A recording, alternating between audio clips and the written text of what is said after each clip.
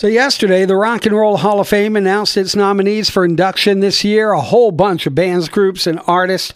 You had Soundgarden, Iron Maiden, Cyndi Lauper, George Michael, Willie Nelson, Sheryl Crow, Rage Against the Machine, Warren Zevon, Kate Bush, Missy Elliott, Joy Division and New Order, The Spinners, A Tribe Called Quest, and the White Stripes. So we're going to try to narrow it down from that big old list, try to get down to 5.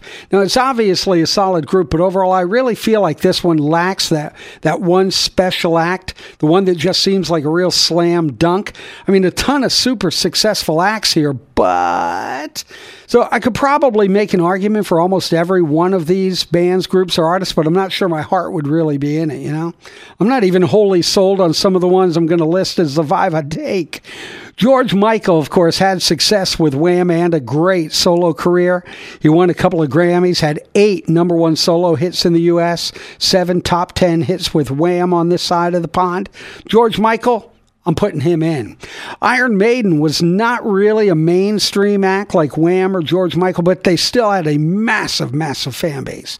Maiden started out in 1975, released 17 studio albums, 41 records in all. And get this, they've sold 130 million albums. They last put out a record in 2021. They're still touring this summer. They're one of my 5 as well. Missy Elliott, the first female hip-hop artist to ever receive a nomination, which is great. She's won 4 Grammys, sold 30 million records. She's Nielsen Music's best-selling female rapper of all time. She's in. That's 3, 2 to go. Soundgarden got started in 1984. New Wave was huge. Hair metal was getting ready to take over. Soundgarden, truly pioneers of the grunge movement. They got started back in the mid to early 80s. They won a couple of Grammys, and their album Super Unknown was a number 1 seller. As a matter of fact, 3 of their albums went top 5. I'll give Soundgarden one of the 5 spots as well. Now, I wanted to choose 5. So with George Michael, Iron Maiden, Missy Elliott, Soundgarden, that's 4. We've got 1 spot left.